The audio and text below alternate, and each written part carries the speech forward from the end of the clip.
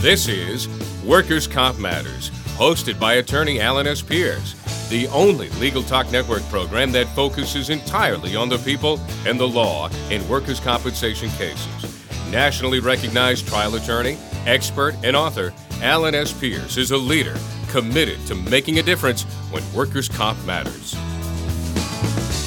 Hello, everybody. We are today observing the 20th anniversary of the attacks of September 11, 2001, a date not unlike December 7, 1941 or November 22, 1963, a once-in-a-generation date where we all remember where we were when the planes crashed into the fields of Pennsylvania, the Pentagon, and the World Trade Center in New York. This is Alan Pierce. My co-host Judson Pierce is with me today for our first of two-part edition of Workers' Compensation Matters, and we're delighted to have as our guest Kenneth Feinberg. Kenneth Feinberg is a nationally, if not internationally known attorney and mediator. With a firm he founded in 1993, the Feinberg Group. He's perhaps best known, however, as the special master appointed by President George W. Bush to formulate and administer the Victim Compensation Fund, or VCF, an unprecedented system of financial relief passed by Congress a mere 3 weeks after the terrorist attacks. The story of this fund and its impact on the families of the victims and Ken himself is told most dramatically in Ken's book, What is Life Worth? And the recently released movie that can be seen on Netflix entitled Worth. Thank you for being with our audience today, Ken. Glad to be here, of course. You know, it's hard to know where to begin and the profound effect it's had on all of our lives for the past 20 years, and it's hard to imagine that 20 years have gone by. Certainly changed everybody's life, and I'm sure it changed yours. And you, before this and after this, you mediated and apportioned monies for a wide variety of tragic accidents, both before and after 9/11. How did the Victim Compensation Fund differ from your other assignments? Oh, the emotion. You see, all of the other assignments involving tragedies, there was time to reflect, for emotion to dissipate a bit, at least. The 9/11 Fund was so traumatic to the country, as well as the families and the injured victims. There was very little time for reflection. And as a result, the emotional overhang that accompanied the creation and the administration of the 9/11 Fund was unique. It'll always be unique in my mind because the law and how we treated compensation and workers' compensation liens and medical liens all paled in significance to the emotional anger, frustration, uncertainty, disappointment of the victims and their families. And for that reason, more than any other, I think 9/11 stands alone.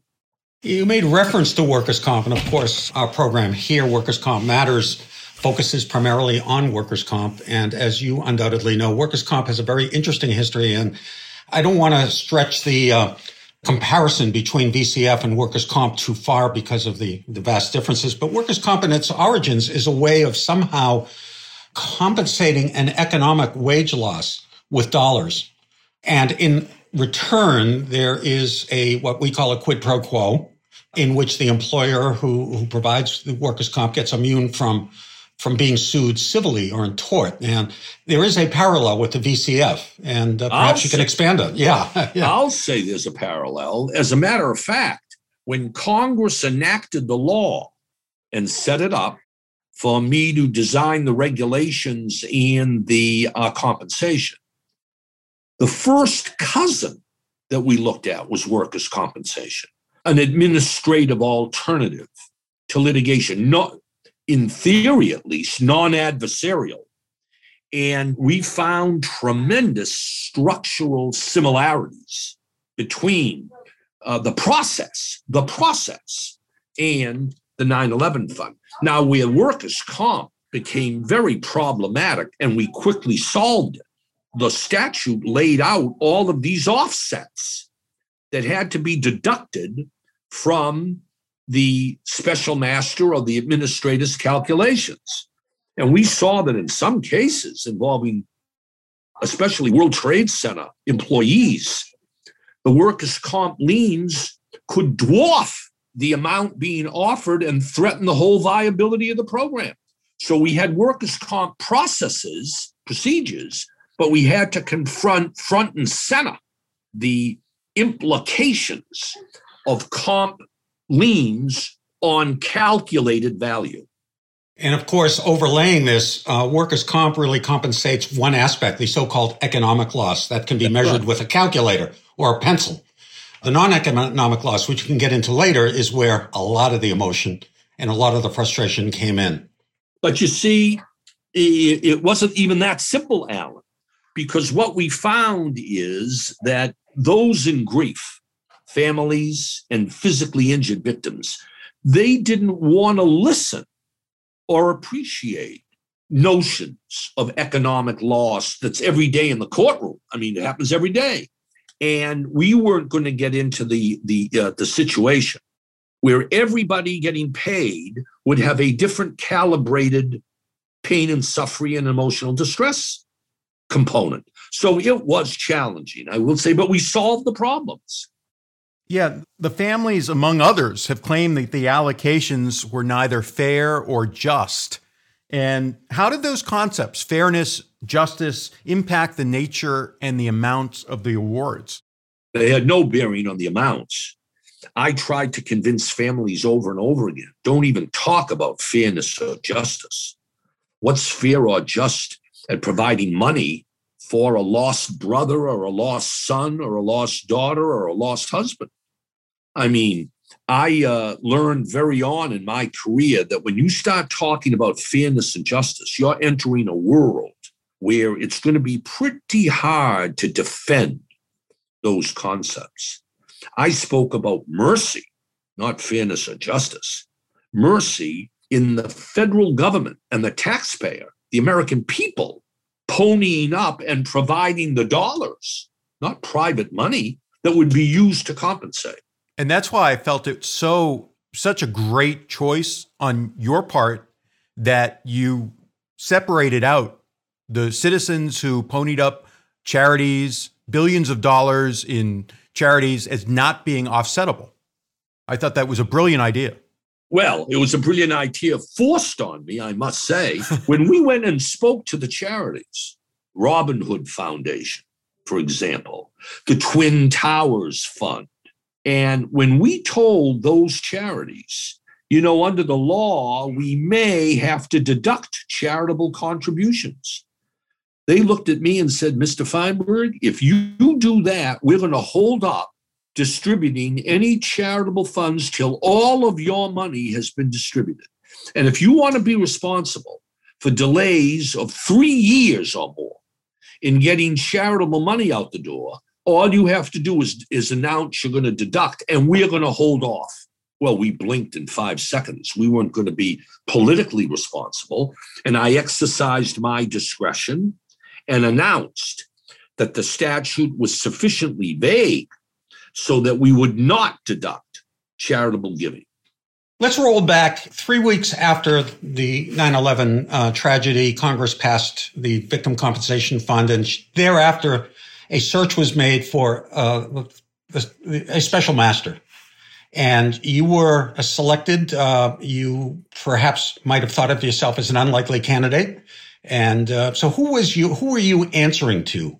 And how did you come to the decision to take on this challenge? Well, there was never any question in my mind that I would take on the challenge if asked.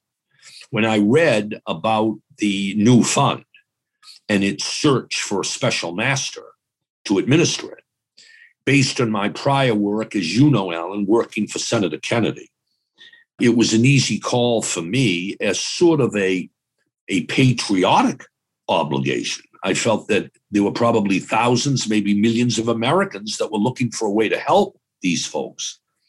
And so I went to Senator Kennedy, and he then went to my friend, also Republican Senator Chuck Hagel of Nebraska.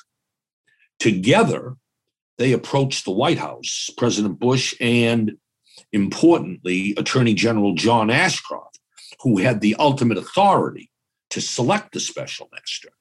And they urged John Ashcroft to interview me as a bipartisan, apolitical person, close to Senator Kennedy, not close to the Bush administration. And the Attorney General offered me the position. You know, Hollywood loves a David and Goliath story. I do, and most of the general public does. And at least in recent fiction, we've seen Civil Action, the story of the contaminated soil here in Woburn, Massachusetts. We've seen Erin Brockovich, these series where there are victims going against the Goliath, the David versus the Goliath. You know, having read your book and seen the film, your experience almost seems to be a David and Goliath story, but in the reverse. Here we have Ken Feinberg and the federal government really being David, and the Goliath being the families, the emotions surrounding the families. How, as a human being, did you feel that way? Did you feel somehow, in order to convince the families to opt into this VCF system as opposed to a tort remedy? Tell us how that affected you and what that process was. Congress really laid down the ground rules. Congress decided we want to create an alternative to the litigation system. And the Attorney General said, and Ken Feinberg will deliver on that promise of the federal government to make it easier, more efficient, less costly, more certain.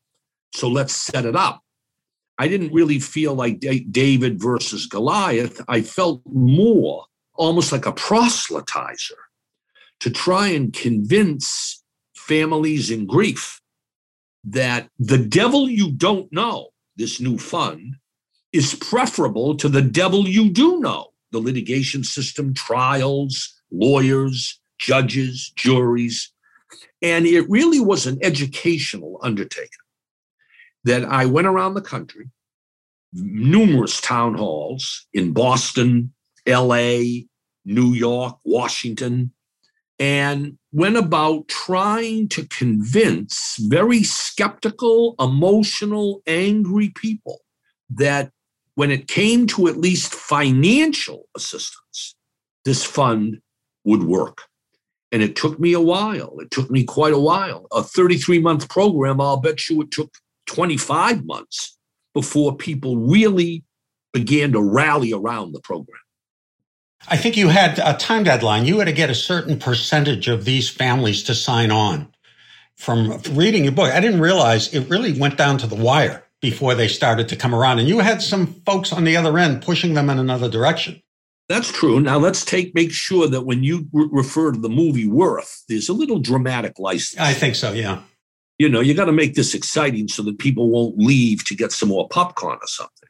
No, there was no statutory minimum number of people that would have to participate in the program. But it's true.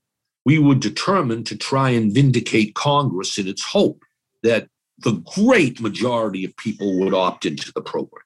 At the end of the day, 97% of all the families that lost a loved one on 9/11 opted into the program. Only 94 people litigated in the courtroom, and they all settled their cases 5 years later. There was never any trial or anything about 9/11. Now, you're right, and you know this from the workers' comp world. What we found in the 9/11 fund was a little bit counterintuitive. 60%, over half of all the applications in the 9/11 fund came in the last 6 months of a 33-month program. People procrastinate. They waited. They hemmed. They hawed. They didn't say no. They didn't say yes. They watched. They observed. They were unable to make decisions. And in the last 6 months, over half the claimants, looking at the statutory deadline, opted into the program. And it's remarkable in the similarities and how it mirrors the sort of establishment of the workers' compensation schemes in this country, in that people were suing. It was taking years for them to get to trial. Sometimes they'd get nothing. Sometimes they'd die before they ever got heard in court. So the states adopted these plans, if you will, to give a certainty to loss in the workplace. And this is what the fund did for so many people, was there was some certainty that they were going to recover something for the loss. And should this be tried again, would you think, in future tragic events? What is your feeling about whether this should be adopted and tried again? Absolutely not. Really? Oh, no. This program was a success. It worked just as Congress intended. Don't do it again. The idea that you're going to create a special compensation system just for a select number of people, everybody else fend for yourself. You're on your own, judge, jury, courtroom. But for this group, a speedy, efficient alternative to the legal system. Now, I must say, you should have read some of the letters I got back in 2001. Dear Mr. Feinberg, my son died in Oklahoma City, a domestic terrorist. Why aren't I eligible for this fund? Dear Mr. Feinberg, you got to explain something to me. My daughter died in the basement of the World Trade Center in the original 1993 attacks committed by the very same type of people. Why aren't I eligible for this fund? And it wasn't just terrorism. Dear Mr. Feinberg, I'm at a loss to understand. Last year, my wife saved 3 little girls from drowning in the Mississippi River, and then she drowned a heroine. Where's my check? The idea that public money would be used just for 9/11 victims? Bad things happen to good people every day in this country. There's no 9/11 fund. I want to just add a coda to Judd's question. Not only did this fund compensate these victims, but there was a huge problem if there was no such fund and the World Trade Center or the airline industry were to be faced with tens of thousands or tens of thousands of claims. What would that have done? Well, Congress certainly felt, Alan, that could drive the airlines into bankruptcy and threaten the entire economy. If there was every day in the courtroom a repetition of all of these lawsuits and allegations and charges. So no doubt, this 9/11 fund was promoted and urged upon by the airline industry and the World Trade Center. Now, having said that, Alan, I must say you could have limited lawsuits and made lawsuits extremely unattractive without providing each family who lost a loved one an average of $2 million tax-free. But you're right. There's no question that it was an important moving force. And did you find that some of the families felt that motivation eclipsed the value to them? That perhaps in the early stages, this fund was established more as a way of Congress bailing out industry at the expense of the families. Did you have to overcome that hurdle? Yes, yeah. You're right. Okay. Can you tell us, was there a limit to the dollar amount, or did you set that dollar amount within your broad, unfettered discretion? The latter.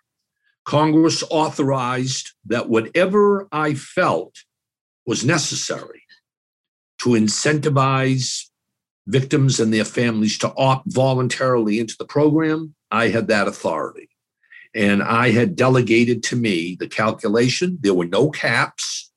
I exercised my discretion very wisely, I thought, after Senator Kennedy whispered in my ear, Ken, this is public money. Make sure that 10% of the victims don't get 90% of the taxpayers' dollars.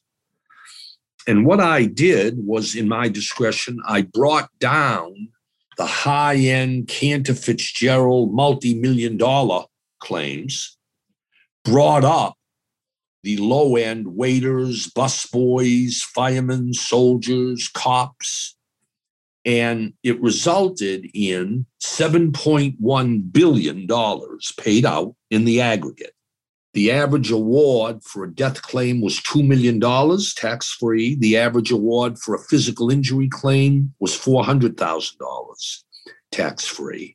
And that's how I tried to minimize the inequity, perceived inequity, of high-end versus low-end wage earners. Yeah, one of the things that really came out in both the film and the book was the differences in how the families reacted to your best guesstimate, as it were. Can you explain a little bit about the differences in terms of the groups that you were speaking with, if people were appreciative or very, very much not appreciative of these results? The latter. No one was appreciative. No one was grateful. Nobody thanked you. You don't expect that. These are people weeks, months after the attack. No body, their husband turned to dust at the World Trade Center. No. What saved the program and made it so successful was the empathy and the sensitivity we showed by meeting privately in confidence with thousands of families. I met with 950 myself, and listening and being empathetic to the tales of woe that we heard made all the difference to the fund. Why were those conversations transcribed? Why was there a steno or a recording made? Because we wanted to make a record. Most of the families wanted a copy of that transcript to put in a safe deposit box for future generations. But beyond that, we wanted a record in case there was some family or some physically injured victim trying to make a case for additional compensation. We wanted to make sure we had that on the record to go back and have the accountants look at it, et cetera, to see if we should and could adjust the amounts. Leo Boyle and the trial lawyers represented 1,500 of these families pro bono around the country without compensation, and they were solidly behind our efforts to help these folks.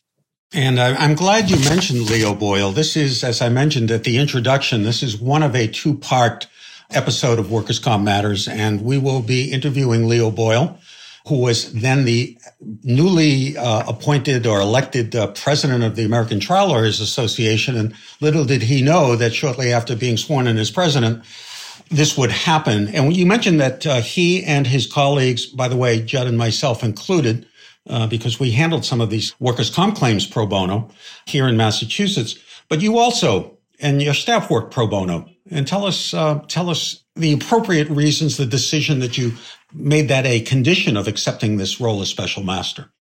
Patriotic duty, that's the high road. Yeah, I felt it was a patriotic duty. But I must say, the idea in confronting very angry and understandably emotional people, the idea that I would have to explain to them why I'm getting paid to provide compensation for the loss of a loved one, I thought that would be political suicide. It made absolutely no sense that I'm making money off an injured or a dead victim. I just didn't think that was strategic or wise. So for those reasons. I can only imagine that these 900 plus interviews you had and the other probably 1,000 interviews your staff had a cathartic effect on the families, that this was I think I saw the word somewhere, an exorcism of sorts of this devil that was in their souls. Well, now you're an armchair psychiatrist. I'm not sure about that. Okay. I'm not sure about that. I don't think there was much we could do other than give them an opportunity to be heard privately that would have much effect or exorcism on their horror or what the uncertainty of what they confronted. I don't know, but okay. Well, you did describe your own role as requiring the wisdom of Solomon, the skill of H&R Block.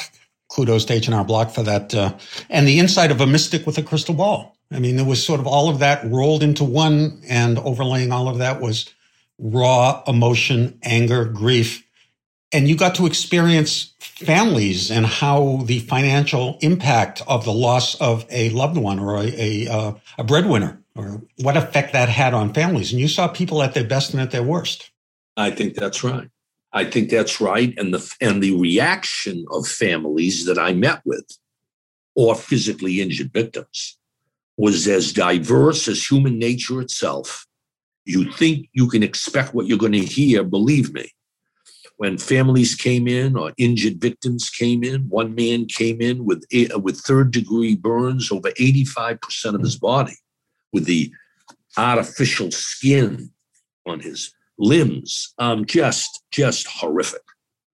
You know, there were some other unexpected or perhaps unanticipated complications here. First of all, you had to determine who might be a valid recipient among family members and perhaps family members who were not getting along before the injury or death. But you also had people from other countries and the laws of those other countries. You had undocumented workers at the World Trade Center and elsewhere. What policy decisions did you make regarding, for example, the undocumented?